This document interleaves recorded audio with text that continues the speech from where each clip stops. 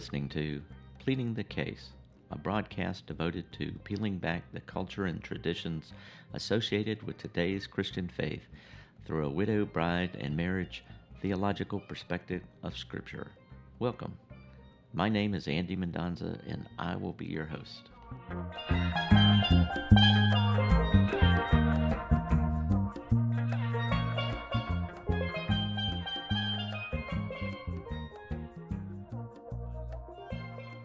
This is part 2 of Widows, the Fatherless, and Worship.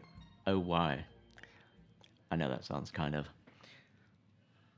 silly, maybe. Of course, I've taken that from The Wizard of Oz and lions and tigers and bears. Oh, my. But we don't really make a connection between caring for the widows and the fatherless and worship. But as I discussed in the first part of this series, based on James 1:27, pure and undefiled worship for our Father is to visit the widows and the fatherless in their distress. That word religion means worship. And I went into a great bit of detail to try and broaden our understanding of what I believe worship takes in, that worship is the big picture. But we've really made church, not the church as the church universal, but churches, individual churches, local church bodies. We've kind of made that the big picture of our lives, and we've plugged worship into that, what we would call a worship service. And that really becomes the way that we now define what worship is. It's not a written definition, but it's a practice definition. If you ask anyone, just quick, off the top of your head, when I say worship, what comes to mind? And almost 10 out of 10 instances, whoever you're asking that, whether it's an individual or a group, the words they will throw out, singing, prayer, a sermon, an offering, all describe a worship service. But if you say, well, how do you know that's worship? I mean, what can you point to in the Bible that describes or labels our coming together in the ways that we do on a Sunday morning for a worship service, that it describes it that way? That's the language that it uses. It describes that as worship. If you go on the internet, do a Google search on worship service in the Bible, you might be surprised what comes up. And actually, if you've never thought of worship or defined worship outside of a worship service, then the explanations for this might seem in line with what you've come to believe and understand as worship. Worship defined as a worship service. When I did a search, some of the explanations included Romans 12:1, being living in holy sacrifices, which is our spiritual service of worship, but it was really tying that to the idea of a worship service and what we do. And everything that I looked up all directs us to a worship service and what we do, and even questioning whether worship services today are really of God or about God, because of the types of things that occur in worship services today, that, modern music instead of hymns, and being very seeker-oriented rather than being true to Scripture when it comes to worship and the order of worship. And those things that are being talked about in there really have absolutely no biblical basis. In fact, what really calls into question whether what we do in a worship service is really to God is based on what we do outside of that that God desires from us as worship. And what I believe is chief on that list is caring for the widows and the fatherless in their distress. So it's the difference between a worship service and the service of worship, spiritual service of worship, if you will. And so that's why I kind of have played on, lions and tigers and bears, oh my, with widows, the fatherless, and worship, oh why. Why is that worship? Why does God consider that to be pure and undefiled worship? And I drew the correlation between God's stated purpose for Adam after he creates him and says it's to dress and keep the garden. In the NIV, it says to work it, to keep it, to maintain the order of it. But that idea of to work it or dress it, the Hebrew word abad, essentially means servant, but servant as in the context of worship. Adam is a servant. And it's interesting because when the fall occurs, when Eve becomes deceived and then she becomes the deceiver of Adam, God says in Genesis 3, beginning with verse 22, and the Lord God said, the man has now become like one of us, knowing good and evil. He must not be allowed to reach out his hand and take also from the tree of life and eat and live forever. Then in verse 23, it says, so the Lord God banished him from the Garden of Eden to work the ground from which he had been taken. After he drove the man out, he placed on the east side of the Garden of Eden cherubim and a flaming sword flashing back and forth to guard the way to the tree of life.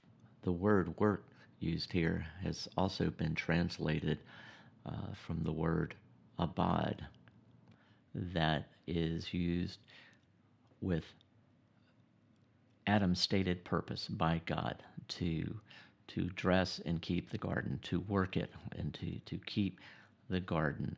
And it's really tied to the idea of being a servant, to serve, a worshiper. And here, what a contrast this is with Adam in the garden, and of course then Eve, that everything they do, their thoughts are pure, their actions are pure. They don't even have to think about what they're doing. It is just automatically, their entire being is moment by moment being offered up to God through their words, their speech, and their actions. Now, this says that they have to work the ground, a ground that has now been cursed. Worship, pure and undefiled worship, unblemished worship, the way God intended for it to be, is now completely compromised. And it is the tension from that moment forward when they are taken out of the garden. They are divided between themselves, their selfishness, their desire to self-worship, and to worship God. That is the tension. That is the struggle. And whereas worship was easy before, it was in a perfect setting, perfect temperature, no flies or mosquitoes or lions and tigers and bears. Oh my! Now, worship, like the ground itself that has been cursed, it's not just earning a living, tilling the soil, producing food, sustenance is by the sweat of the brow, but worship is by the sweat of the brow. It still uh, works, working. That idea is still tied to worship, and works, working, still meant to be understood as deeds or offerings in worship of God, unto God. I also talked about in the first part of this series being able to look at James 1:27. It's obviously not talking about worship service. It says to visit them, and unless all the widows and fatherless, as I said in the last episode, first part of this series, unless all the widows and fatherless in their distress show up on Sunday morning for the worship service, we have to go visit them. So there, you can draw a line right from the garden, Genesis 2:15, because that's the precedent for worship. That's what worship was originally supposed to look like, supposed to be. We can draw this line directly to James 1:27. And the second part of Genesis 2:15, to keep the garden, is to maintain the order of, to hedge about, to protect, to not let anything in. And we know deception did enter into the garden, that Eve was tempted first, and then she became the deceiver of Adam. So that word to keep is almost identical to the word to keep in James 1:27, the second part, in order to keep from being polluted by the world. That idea of to keep here is so similar to this original purpose for Adam, what worship was, what it was meant to be, what it was meant to look like. And it fits here in James 1:27 for us, because God sends Jesus to undo what was caused by Adam and Eve, to take away our shame, to the cherubim and the flaming sword that are blocking the way back into paradise. Jesus has come to be the means for us, offering up his life so that we can return to this setting. And that's what John 3:16 is. For God so loved the world, he sent his only begotten Son to visit us in our distress, in our condition of spiritual widowhood and fatherlessness, because that's what Jesus takes away from us. When we accept the gospel, we are considered to be betrothed to Jesus, which, according to Jewish tradition, to be betrothed is to be considered already married. You remember that before Joseph and Mary were married, had the wedding ceremony had not taken place yet. They were engaged, so to speak, but when he finds out that she's pregnant, he plans to quietly divorce her. How can he be able to divorce his wife, Mary, or his betrothed, Mary, if they are not considered to already be married? So when we accept Jesus, he takes away this condition from us for being spiritually widowed, and as well as orphaned or fatherless. When we accept his proposal of marriage, Jesus' proposal of marriage, which is what we call the gospel, we are considered to already be married to him, and we are immediately adopted into our Heavenly Father's family. The problem is, of course, once we become betrothed to Jesus and are like Eve in our vulnerability for being deceived, that's what the first part of James chapter 1 is calling our attention to is that very thing, not only for being deceived, but also for deceiving ourselves. In verse 22 and then in verse 26, it tells us not to deceive ourselves. In verse 22, the idea is not to deceive ourselves through false reasoning. So I don't know whether that's, if you can make that connection or not, but I want to move forward, to break James 1:27 down more, to show that this is what I like to call a bride passage. It's an instruction from the bridegroom to his bride, which is us, the church. And I did a 5-part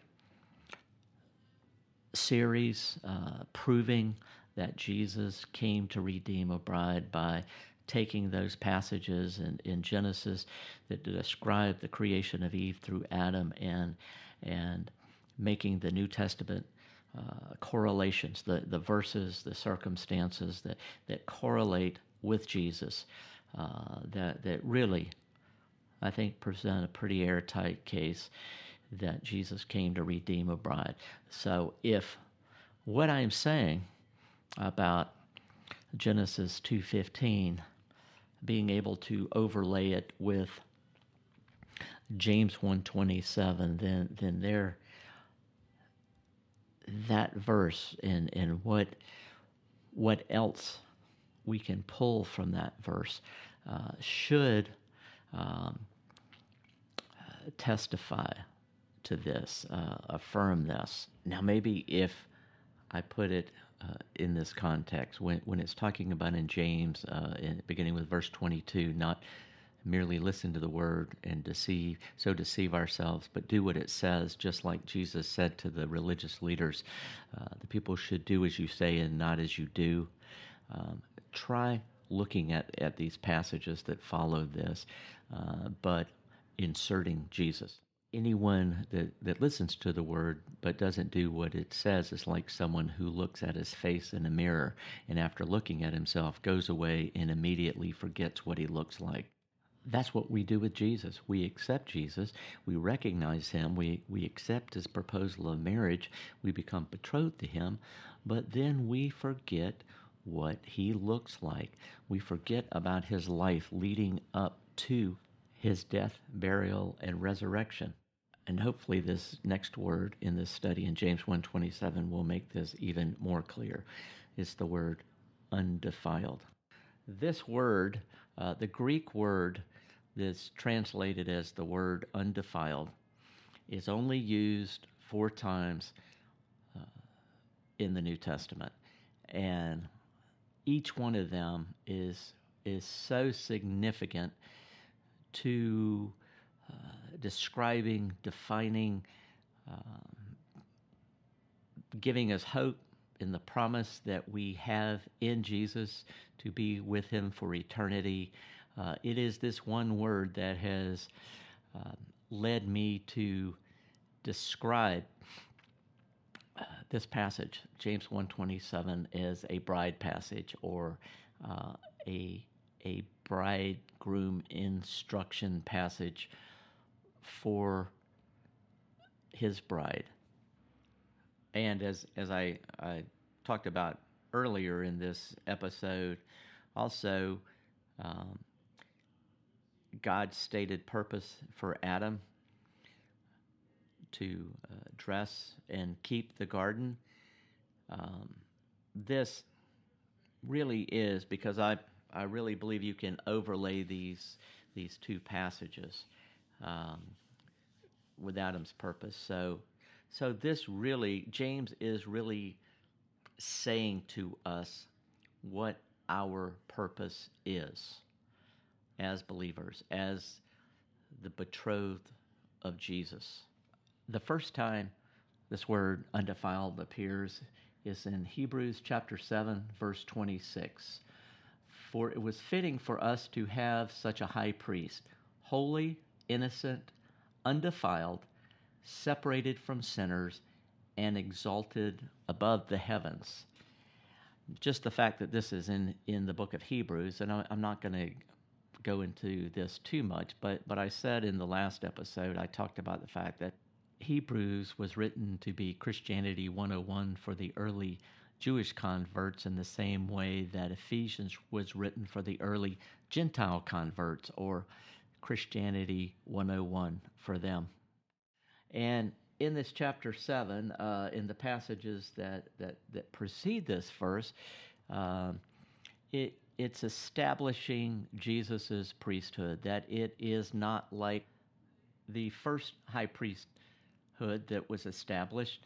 Those priests were born sinful, and when they died, their priesthood ended, and a new high priest had to be chosen. Jesus, who was born without sin, his high priesthood is an eternal one, an everlasting one, based on Genesis 14 and Melchizedek, who was a high priest and was said to have no beginning and no end. So that's the precedent for Jesus' high priesthood, an eternal one. And it says in this passage, in verse 27, that Jesus had to be undefiled. He had to be without sin in order to be the atoning sacrifice, the offering for all mankind, to reverse what Adam and Eve brought into the world through their sin. So that's first, the establishment of Jesus as Savior, as husband and bridegroom, because he was sinless, he was undefiled. The second time the word undefiled is used is also in Hebrews, but in chapter 13, verse 4. Marriage is to be held in honor among all, and the marriage bed is to be undefiled.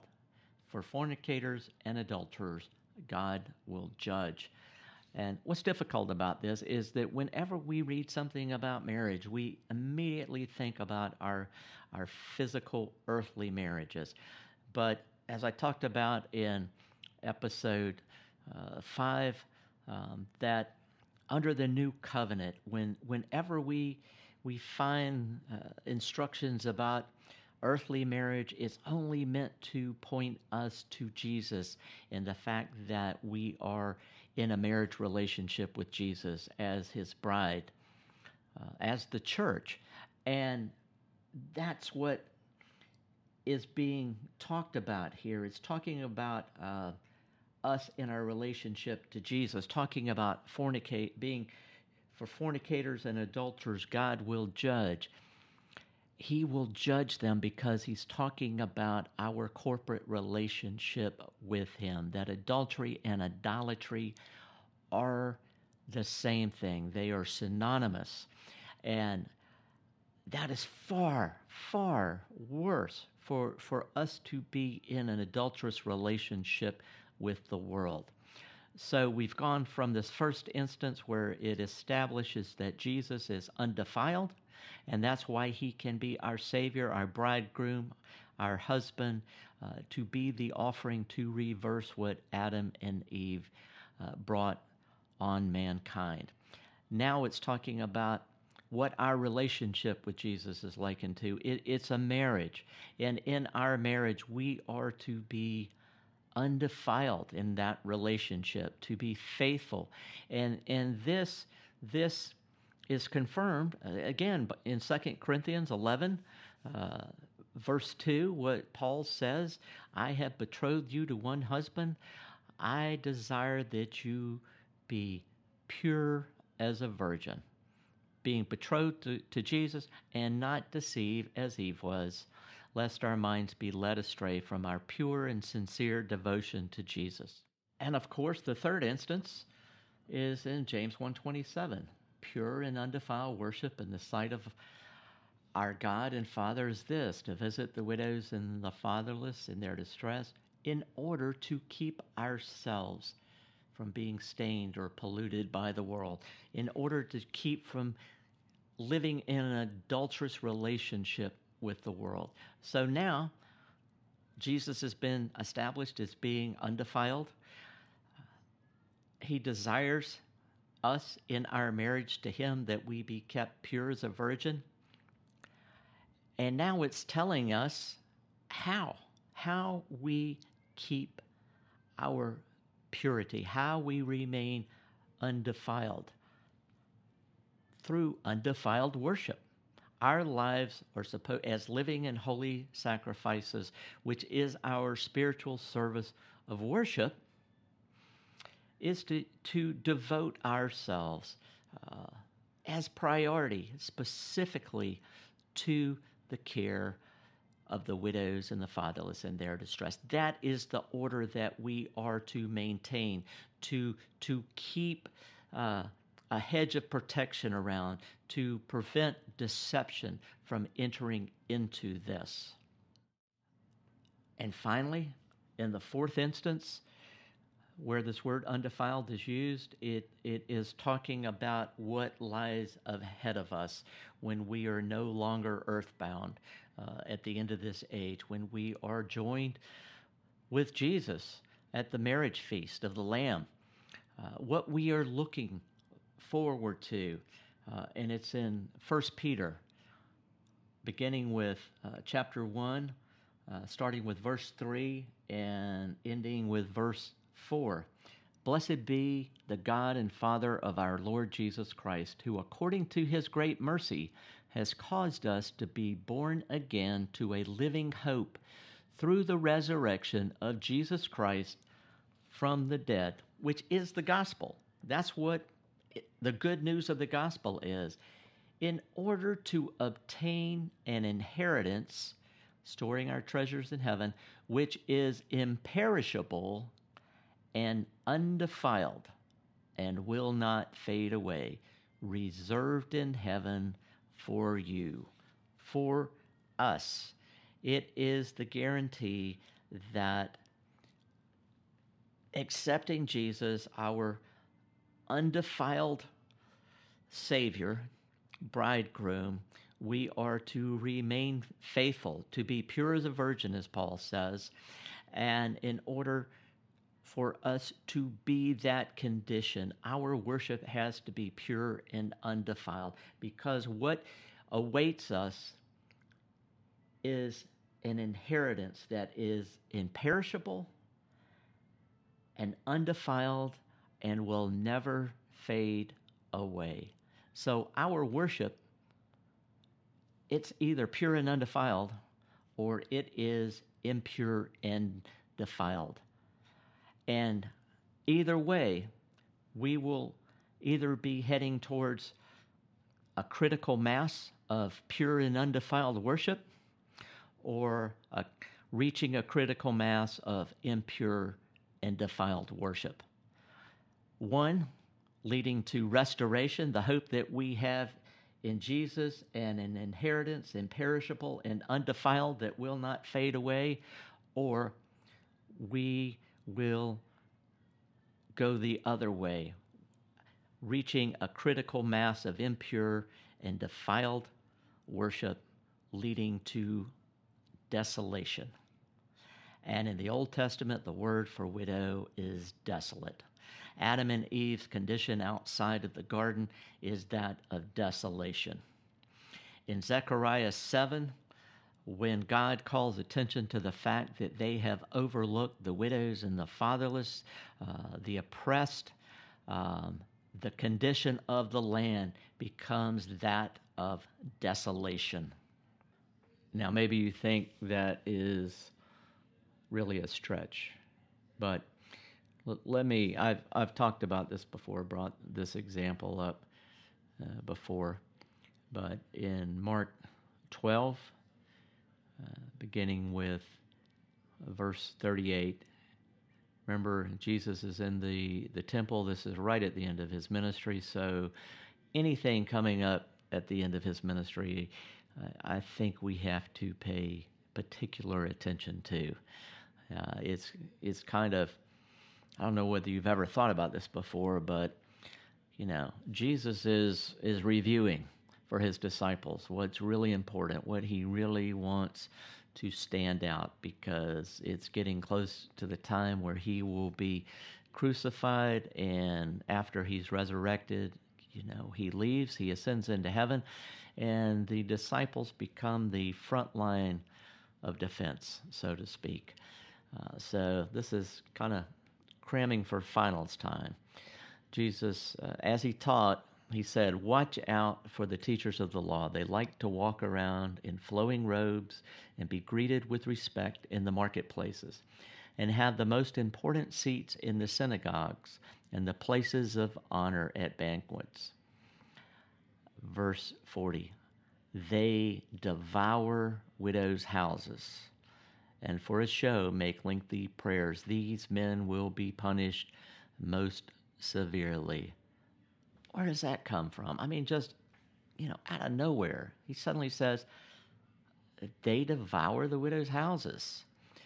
And it's right after this that he sits down opposite the place where the offerings were being put in, the treasury, and he points out the widow, like one of the widows whose houses is being devoured. Her faith is so great that she is able to give all the money she has, which is really nothing. 2 very small copper coins, it says, but it's about her faith, her trust, her dependence on God is so deep, so profound, that she can give all the money that she has, but she knows God will care for her, as opposed to those who have means and they're giving in effect, in essence, out of their surplus. And because where our treasure is, that's where our hearts will also be. When we only give out of our surplus, or sometimes some people are able to give out of the surplus of their surplus, we only give out of the surplus of every other area of our lives. Now, a little bit later on in chapter 13, you remember Jesus comes out of the temple after he talks about the widow giving all that she has, and one of the disciples turns to him and says, "Wow, look at the massive stones of this building, the temple, and look at these magnificent buildings." And Jesus says, a time's coming when this is all going to be reduced to rubble. This system is going to be no more. The first covenant, the covenant under the law, will be ruled null and void. That disciple was looking at the outward success or appearance of Israel, of the faith, the Jewish faith, and it was based on just appearance. But Jesus has just revealed to his disciples, and they apparently didn't understand it, or at least this disciple didn't understand, that he was really, when he says that they devour the widow's houses, and then he points out who this widow is, and who, as compared with everybody else giving out of their surplus, what he's really presenting to them and to us is she represents the church that he came for, and they represent the church, the yeast of the Pharisees. It only takes a little yeast to leaven the whole batch. They represent the leadership, this leadership that he has just described, who devour the widows' houses. Now, a little bit further on, he's talking about terrible things to come, and some of his disciples they go over and sit on the Mount of Olives right across from the temple, and they want to know, well, how do we know when this is going to happen? And Jesus says in Mark 13:14, "When you see the abomination that causes desolation standing where it does not belong, let the reader understand. Then let those who are in Judah flee to the mountains." Now, this is not a one-time occurrence, this abomination that causes desolation. Abomination just merely means idolatry, and idolatry is the same thing as adultery. I just talked about Zechariah 7, when God called out to Israel and said, don't oppress the widows and the fatherless and the strangers in the land. Practice true justice and mercy, and they wouldn't listen to him. So when they cried out to him, he wouldn't listen to them. And so he scatters them in a whirlwind.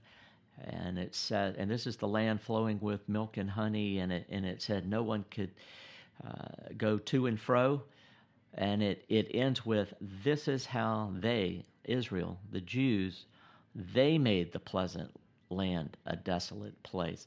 So, in effect, the abomination that causes desolation was standing where it should not. And it shouldn't stand in the church, in the center of our faith. And this word desolation, the root word it comes from, it's in terms of its biblical usage. One of its meanings or context is to despoil one, to strip her of her treasures. Remember what Jesus just says about the scribes, the leaders? He also says the same thing in the 7 woes. He says, they devour the houses of the widows. They strip her of her treasure. And as I said previously, the abomination that causes desolation is not just a one-time occurrence. It happened many times throughout Israel's history. Some scholars have interpreted what Jesus is saying here, to mean some future date, end times kind of eschatology. But in 2 of the Gospels, in Matthew and in Mark, Jesus uses this terminology or expresses it as, when you see the abomination that causes desolation standing where it should not, you should flee. But in Luke, in the a third account of this same type of thing, the same discussion that Jesus is having with his disciples, in chapter 21, verse 20, he says, when you see Jerusalem being surrounded by armies, you will know that its desolation is near. Then let those who are in Judea flee to the mountains. Let those in the city get out, and let those in the country not enter the city. The spiritual condition of Israel when Jesus came was that for the abomination that causes desolation to be standing where it should not, in the center of their faith. They were living in such an adulterous relationship with the world. They had forgotten what was most important to God in terms of justice and mercy, caring for those such as the widows and the fatherless. And they didn't even know that God had literally left the house. He wasn't there. He wasn't in the temple. You realize the how few instances are recorded where Jesus is actually in the temple. One of them is when he goes in and he turns over the money changers' tables. Luke chapter 21, verse 20, occurs 40 years later in 70 A.D. when the Romans surrounded Jerusalem, destroyed the temple, and the Jewish diaspora began.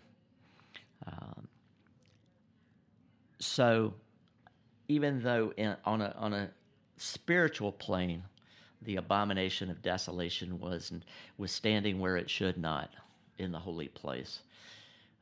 It was not manifested on earth for another 40 years.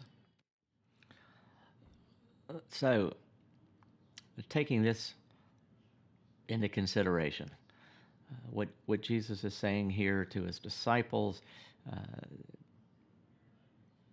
revealing to them the condition of the church based on characteristics of its leadership, the abomination that causes desolation, standing where it shouldn't in the holy place.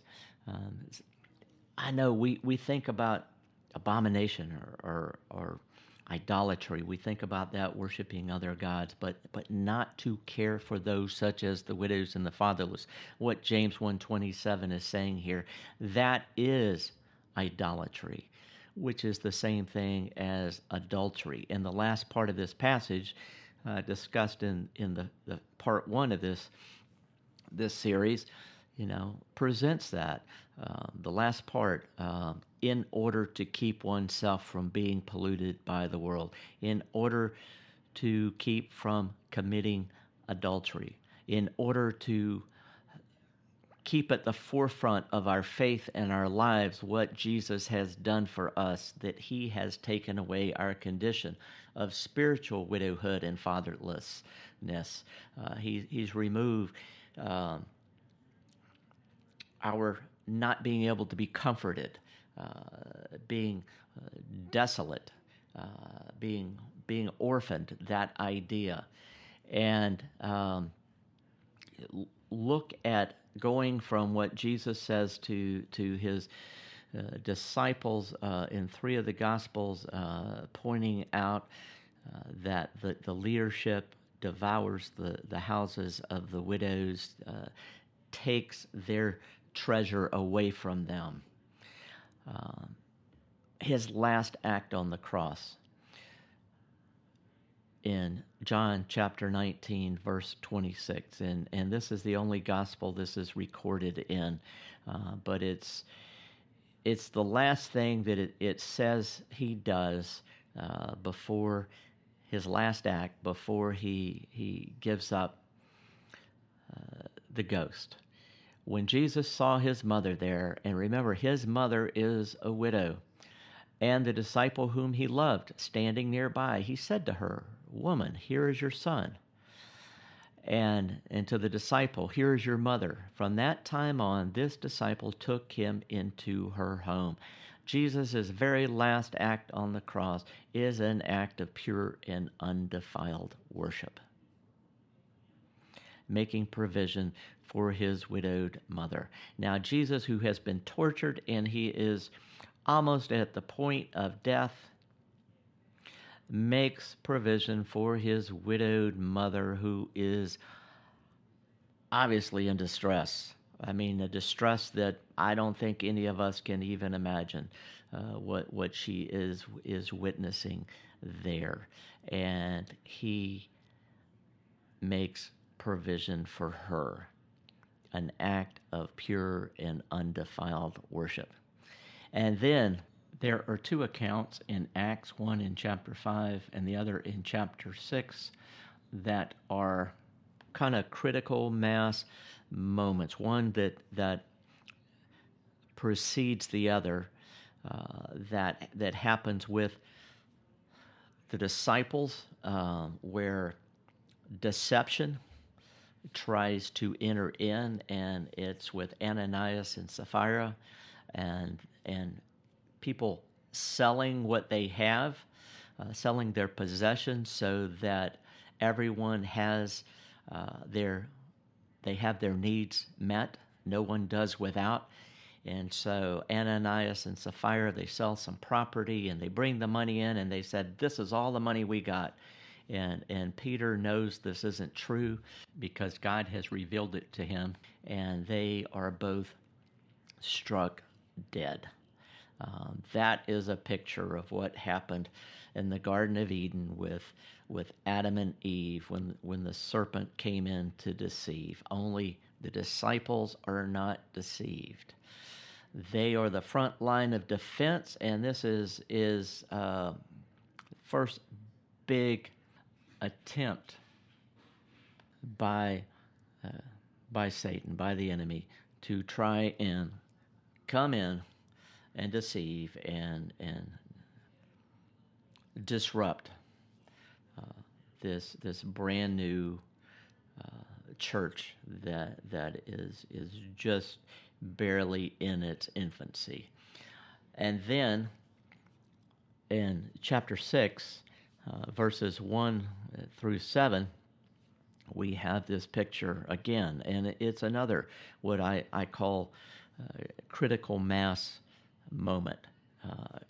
We have seen with Israel, with Jesus pointing out that the leadership devoured the houses of the widows. Israel had already, at that point, the abomination that causes desolation, they were already like the widow, bereft, desolate. They already were that. The abomination of desolation was already standing where it should not. And so here in Acts 6, whereas a critical mass for impure and defiled worship had already been reached in Israel, in this brand new infant church,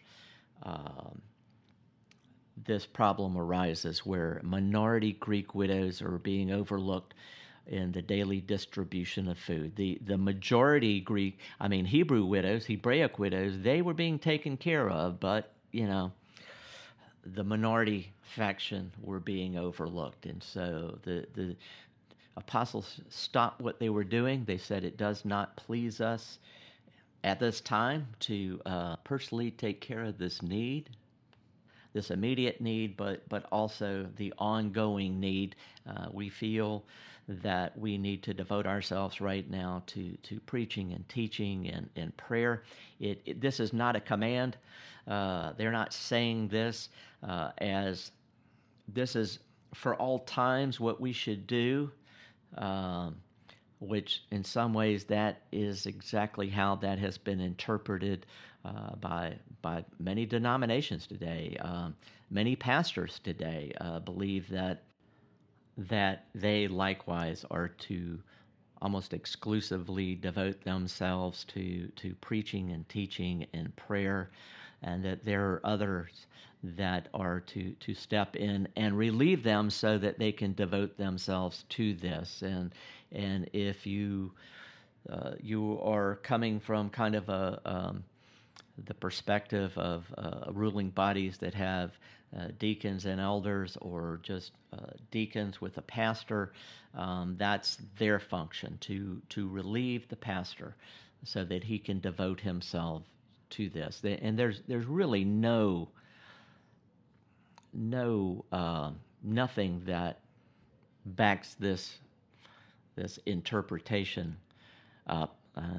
In fact, I think it's because this passage is really not understood in terms of what it's actually presenting to us, and that you can draw a line from Jesus saying they devoured the widows' houses to which is gross, impure, and defiled worship, and to Jesus on the cross as his last act, making provision for his widowed mother, an act of pure and undefiled worship. And then this opportunity with these Greek minority widows who are not being fed, and the apostles stop. They say, go out among you and choose 7 who are full of wisdom and filled with the Spirit. And they lay hands on them. They commission them, in effect. They pray over them, not to just meet this need once, but to they give them authority, and they give them resources to make certain that these widows are cared for on an ongoing basis. And of course, these first 7 verses are the introduction to Stephen, the life of Stephen, the first martyr, the only one that Scripture records that Jesus stood up in heaven for. When we look at James 1:27 in this context, and especially looking at this word undefiled, and right before it, it says, don't deceive yourself. Your religion is worthless. Your faith is worthless. This is your purpose. Just like Adam's purpose was to work the garden, to keep the garden, to preserve the order of, to hedge about, to keep deception from entering in. That's what James 1:27 is saying. And that's why it is pure and undefiled worship, because this is what our purpose really is. And Jesus himself models this for us, demonstrates this for us, and so do his apostles in Acts chapter 6. This is such a powerfully significant moment, and that's why I say it is a critical mass moment. At that point, things could have gone either way. They could have gone down a path that would eventually reach a critical mass of impure and defiled worship, or one that continued on as pure and undefiled worship, which ultimately leads to restoration. And our ultimate restoration is when we are with Jesus in the New Jerusalem as his betrothed at the marriage feast, the wedding of the Lamb. The next word in this passage I want to take a look at is the word visit, as in visiting the widows and the fatherless in their distress. Dr. Amy Sherman, in a devotional that she wrote a number of years ago called Sharing God's Heart for the Poor, Meditations for Worship, Prayer, and Service. And of the 17 devotions that she includes in this book, 2 of them are on James 1:27 and the specific word visit. In her first devotion on this passage in the word to visit, she ties it to 1 Samuel 2:21 when God visits Hannah, who is barren, unable to have children, and God enables her to have 5 children. Here in this example, when God visits her, she conceives new life. God breathes life into Hannah. The next example she gives is in the New Testament, Luke chapter 7, verse 16, when Jesus and his disciples, they're in the town of Nain, and they come across a widow who has lost her son, who's a young man, and Jesus is moved with compassion, and he tells her not to cry.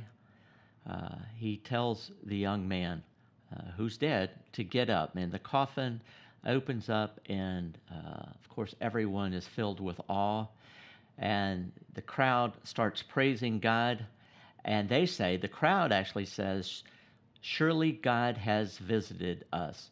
Surely God has visited us. They knew, this is a quote by her, they knew God had visited them because life was imparted to the dead. God, again, an example of God through visitation imparts life, breathes life into. In her second devotion on James 1:27 and the word visit, Dr. Sherman connects this word visit in Scripture to what God does in Exodus chapter 3, verse 7, for the Israelites who are in captivity, enslaved by the Egyptians. And God says that he will come down and rescue them from the hands of the Egyptians. He visits them, and through his visiting them in bondage, he delivers them not only out of the hands of the Egyptians, but out of the land of Egypt. So visitation is also tied to deliverance. And finally, along these same lines, but in the New Testament, in Luke chapter 1, beginning with verse 67, Zechariah, the father of John the Baptist, it says that he was filled with the Holy Spirit and began to prophesy. And in verse 68, he says, "Praise be to the Lord, the God of Israel, for he has visited his people to redeem them." Visit his people to redeem them. So you get both in this passage, as well as the passages in Exodus about God visiting his people and delivering them out of the hands of the Egyptians and out of the land of Egypt, that when God visits us, that's what occurs. Deliverance, redemption. And as we read concerning Hannah and the widow in Nain who lost her son, it's also God breathing life into. That all of that is packed into this word visit, in the idea of visiting widows in their distress. And likewise, the fatherless.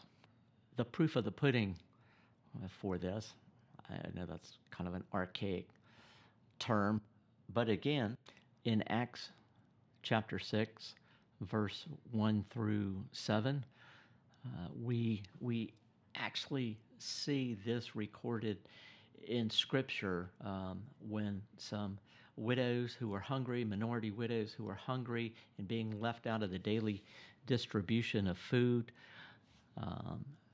7 are chosen who are full of the Spirit and wisdom, one of these being Stephen. In fact, these passages could be said to be the introduction to Stephen for us. It says in verse 2, "So the 12, the disciples, the apostles, summoned the congregation together and said, 'It's not desirable,'" which just literally means it does not please us at this time, "for us to neglect the word of God in order to serve tables. Therefore, brethren, select from among you 7 men of good reputation, full of the Spirit and of wisdom, whom we may put in charge of this task." That word select, that is the same word that's translated as the word visit in James 1:27, and this idea of breathing life into and deliverance and redemption, which is what Jesus does, for what he came to do, to deliver, redeem, and restore us. And pure and undefiled worship, that's what it leads to. That's what it builds to. A critical mass of pure and undefiled worship leads to restoration. And look at the outcome after this is done. After they choose the 7, and they don't just say, "Okay, guys, go feed these ladies." They lay hands on them and they pray over them. They commission them to do this, not just this one time, but they give them authority as well as the means to ensure that these widows are cared for on an ongoing basis. And listen to what verse 7 says. It says, "The word of God kept on spreading, and the number of disciples continued to increase greatly in Jerusalem," which that is the Great Commission, go into all the world and make disciples. And it says that even a great many of the priests were becoming obedient to the faith. Having said all of this, why the widows and the fatherless?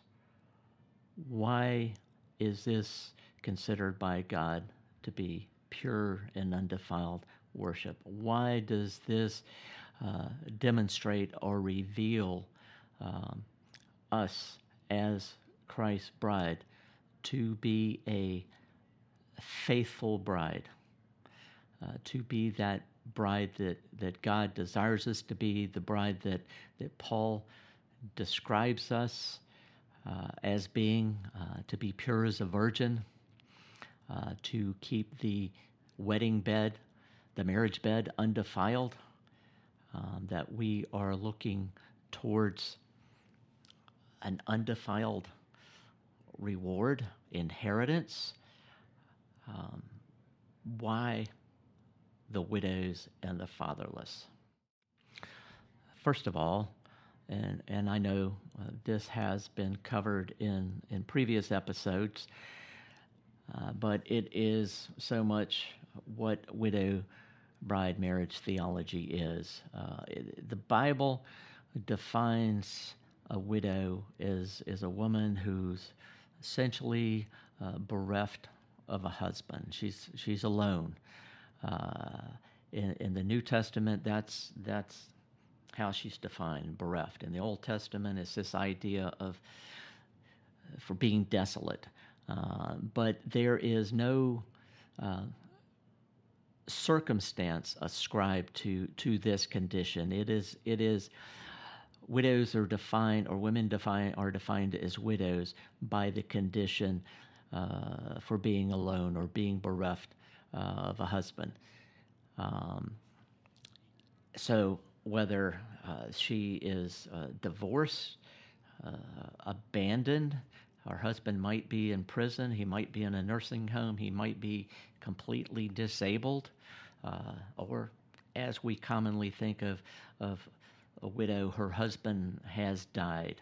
All of those, in God's eyes, qualify for being widows. And in the case of younger women who we refer to today as single moms, they should be seen by us, defined by us, as being scriptural widows and their children fatherless.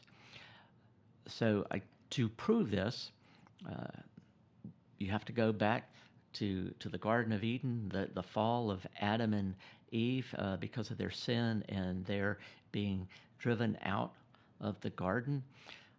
That word drove out the man. One of its meanings is divorced. Adam and Eve, the two as one in a marriage relationship with God, commit an act of self-worship when they ate fruit only meant for God.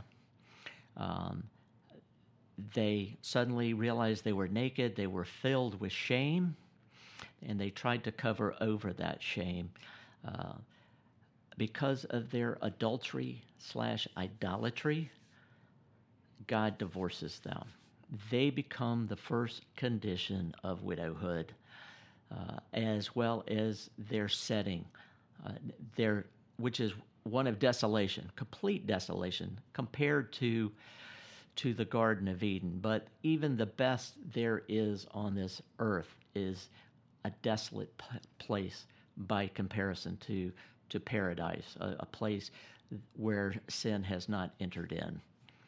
They are the first condition of widowhood, but with the promise from God to send a Savior, the Messiah, who will also be husband and bridegroom, to deliver, redeem, and restore us.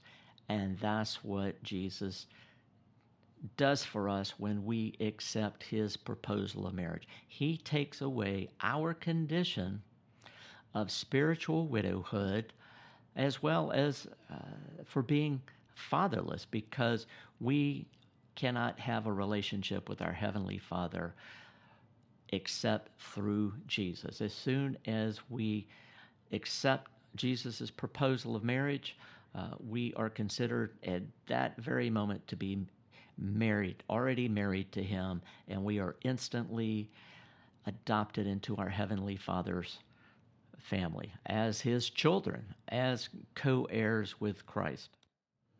And as far as the fatherless, if you look at John chapter 14, verse 18, when Jesus tells his disciples that he's going away, and they're really concerned about this, and he says, "I will not leave you comfortless. I will come to you." And right after he says this, he tells them in the next verse that he's going away and they will see him no more. But what Jesus is literally telling them is not to worry, that he's going away, because he promises that he will not leave them bereft. The word in the Greek is actually orphanos. So it makes sense that in a number of translations, this word that's been translated in the King James as the word comfortless is usually translated as the word orphans.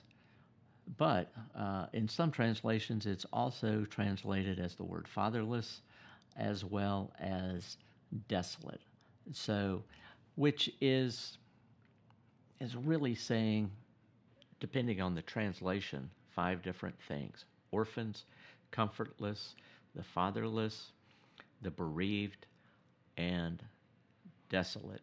Its definition can be both speaking of someone who is bereft of a father or of both parents, or those who are bereft of a teacher, a guide, a guardian.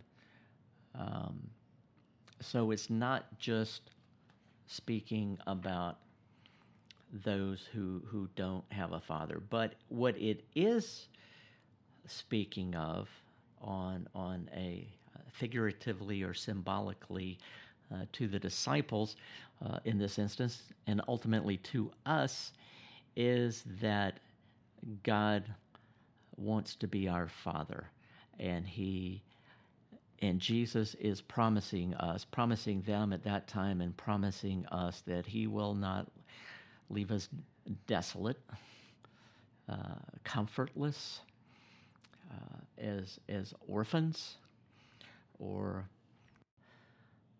the fatherless. So that word that's in John 14:18 is only used in one other instance in the entire New Testament. And guess where it is? James 1:27, where it says that pure and undefiled worship is to visit the widows and the fatherless in their distress. That's the only other instance where this word that can mean bereft, desolate, comfortless, fatherless, or orphaned is used. If we apply this to Jesus and what God says to us in John 3:16, "For God so loved the world, he sent his only begotten Son, and whomsoever shall believe in him will not perish, but have life everlasting." That is a picture on a spiritual plane for us in the condition of spiritual widowhood and fatherless. In our distress for being spiritually widowed and fatherless, the condition that we inherit from Adam and Eve because of their original sin, God sends Jesus to breathe life in us by giving up his life, offering up his life, and defeating death, and being resurrected on the 3rd day and ascending into heaven. God sends him for the purpose of delivering us, redeeming us, and ultimately restoring us. And that is widow-bride marriage theology. When we accept Jesus' proposal of marriage, we are redeemed. We are under the new covenant of grace. We are given safe passage out of this world, out of this life, defeating death with the guarantee of being fully restored with Him for all eternity. Based on everything that has been covered about James 1:27 and putting it in the context of worship, but not just worship alone, but worship that God considers to be pure and undefiled worship, and tying that to what Paul says in 2 Corinthians 11:2, that He's betrothed us to one husband, and that He desires for us to be pure as a virgin and not deceived by Eve, was by the serpent.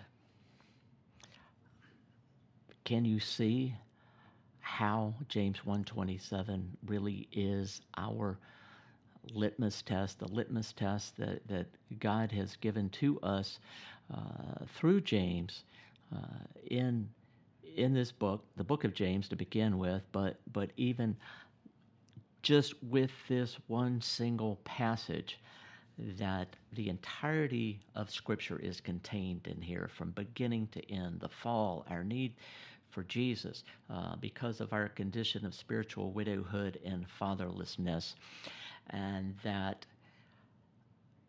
caring for the widows and the fatherless, because that's our condition apart from Jesus. And when we don't take care of the physically widowed and fatherless, which, they represent the fall itself, what our spiritual condition became because of Adam and Eve's idolatry/adultery.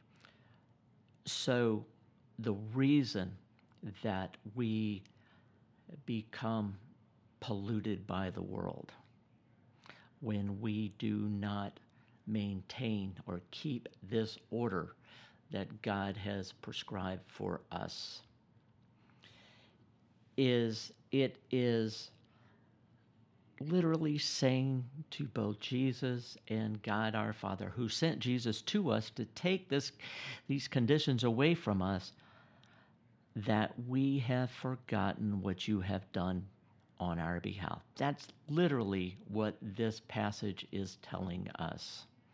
When we don't take care of, minister to, provide all the things that are needed in this very vulnerable, bereft, comfortless condition that they are in, which is the same one that we were in before we accepted Jesus' proposal of marriage.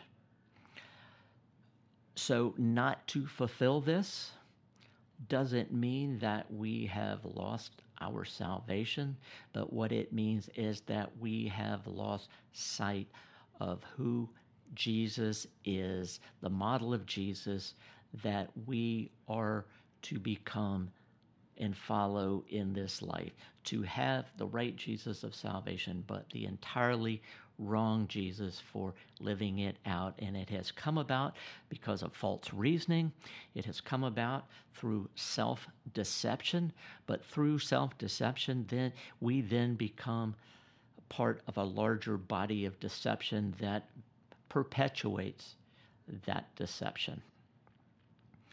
And so there will be consequences for this. As I said, if pure and undefiled religion leads to restoration, then impure and defiled worship or religion leads to desolation.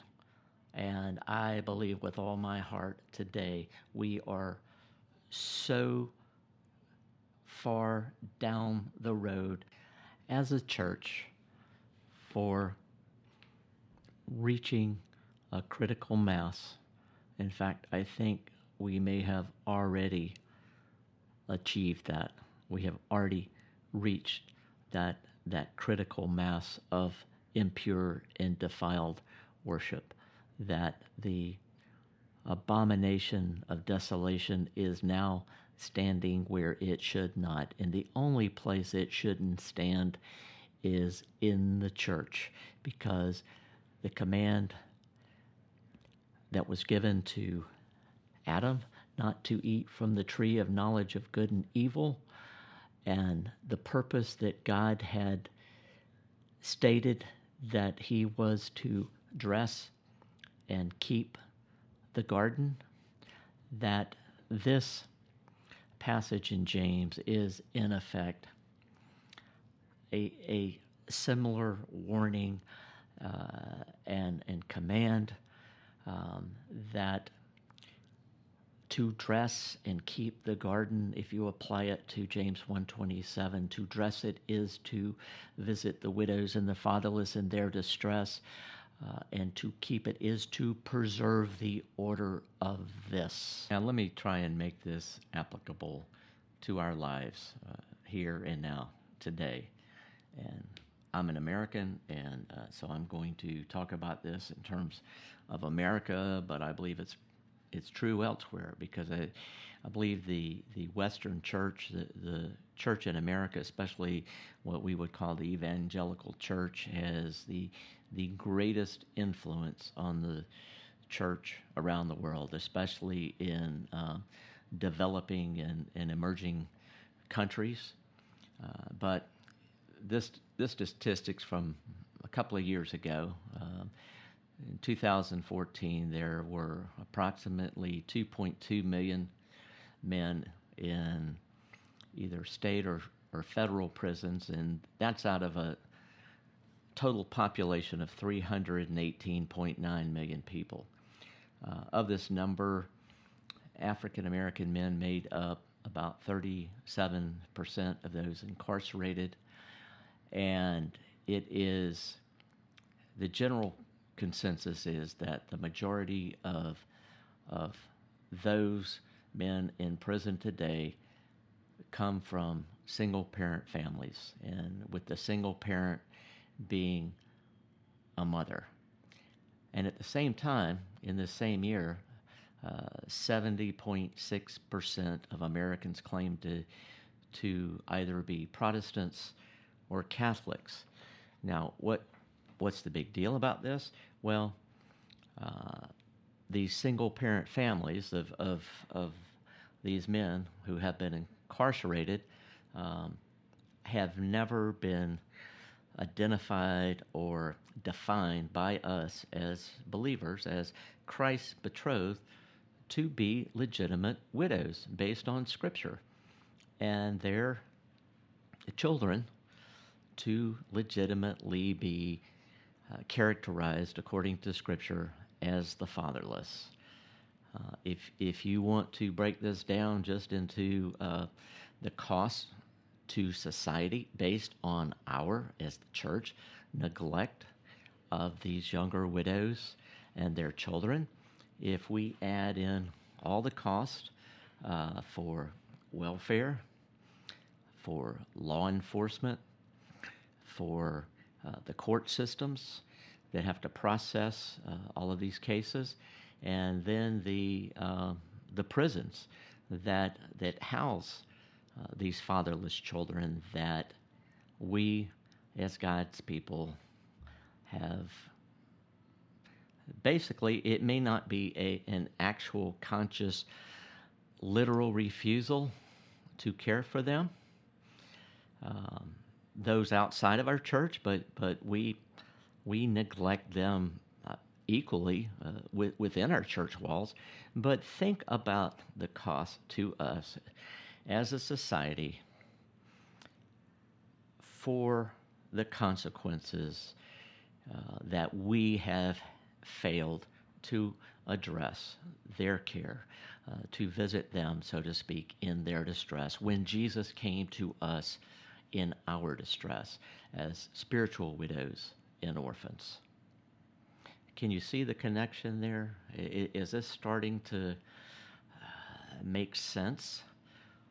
What the consequences are for us as a society?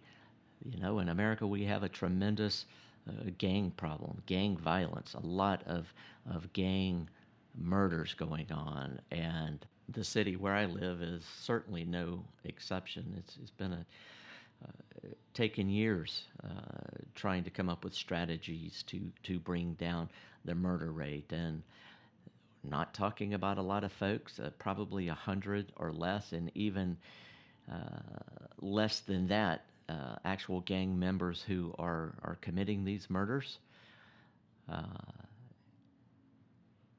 But these gang members predominantly come from single-parent families, a mom at home, a single mom who is a widow according to Scripture and in God's eyes, and this gang member is a fatherless child according to Scripture. So just in the city where I live, Chattanooga, Tennessee, 100 or less gang members causing the majority of the problems, and even less than that, committing the murders. Where are we as God's people? Where are we as the church? Why have we so forgotten what Jesus has done on our behalf, that we have looked at the mirror? We have heard the words, the word. We've heard Jesus. We've accepted Jesus. And then we've forgotten what he looks like when it comes to being doers of the word. Doers of the word means being servants of the word, servants of Jesus. And we have obviously deceived ourselves through false reasoning, and we really have nowhere else to point the finger except at ourselves. This is our responsibility. This mandate has been given to us as God's people. No one else. It's our responsibility. It is our purpose if we overlay God's purpose for Adam to dress and keep the garden with James 1:27. What James is stating here is our purpose, to care for the widows and the fatherless in order to keep ourselves from being polluted by the world. And that's not just us individually. That is us corporately.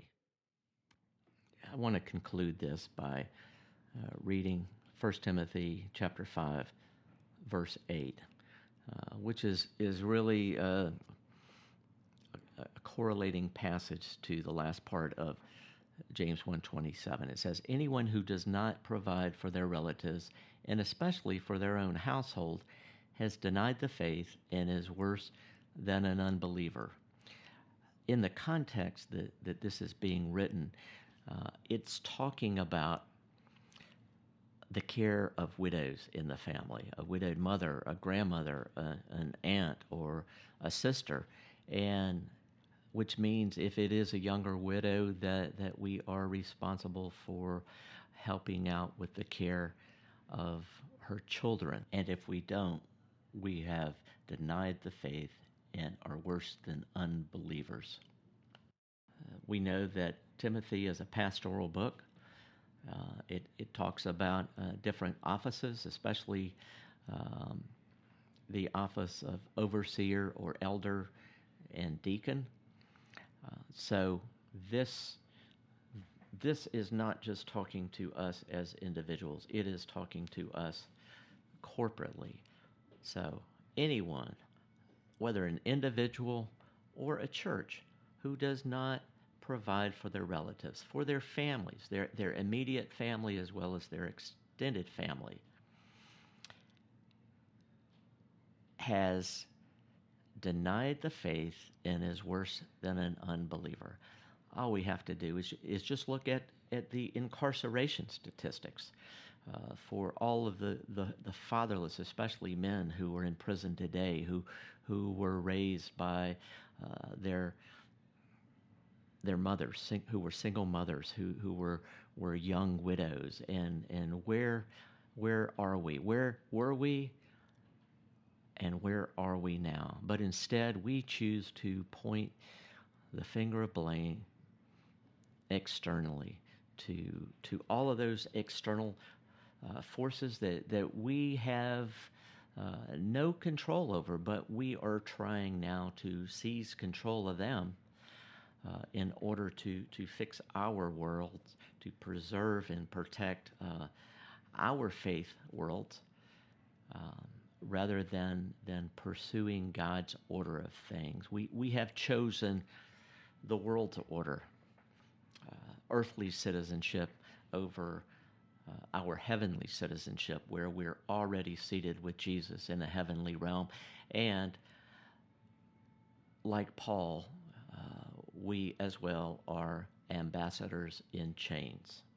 Amen.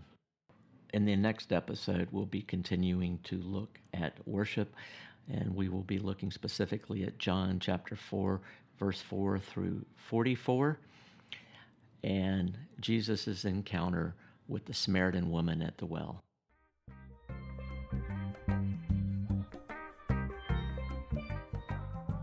You've been listening to Pleading the Case with Andy Mendonca, posing the question: is the church today the pure and undefiled bride that God desires us to be? Or, like Eve, have we been deceived and our minds led astray from our pure and sincere devotion to Christ? And I sincerely welcome your comments. Feel free to leave them on our website, or if you want to send me an email directly, you can send it to andy@widows.org. Until next time.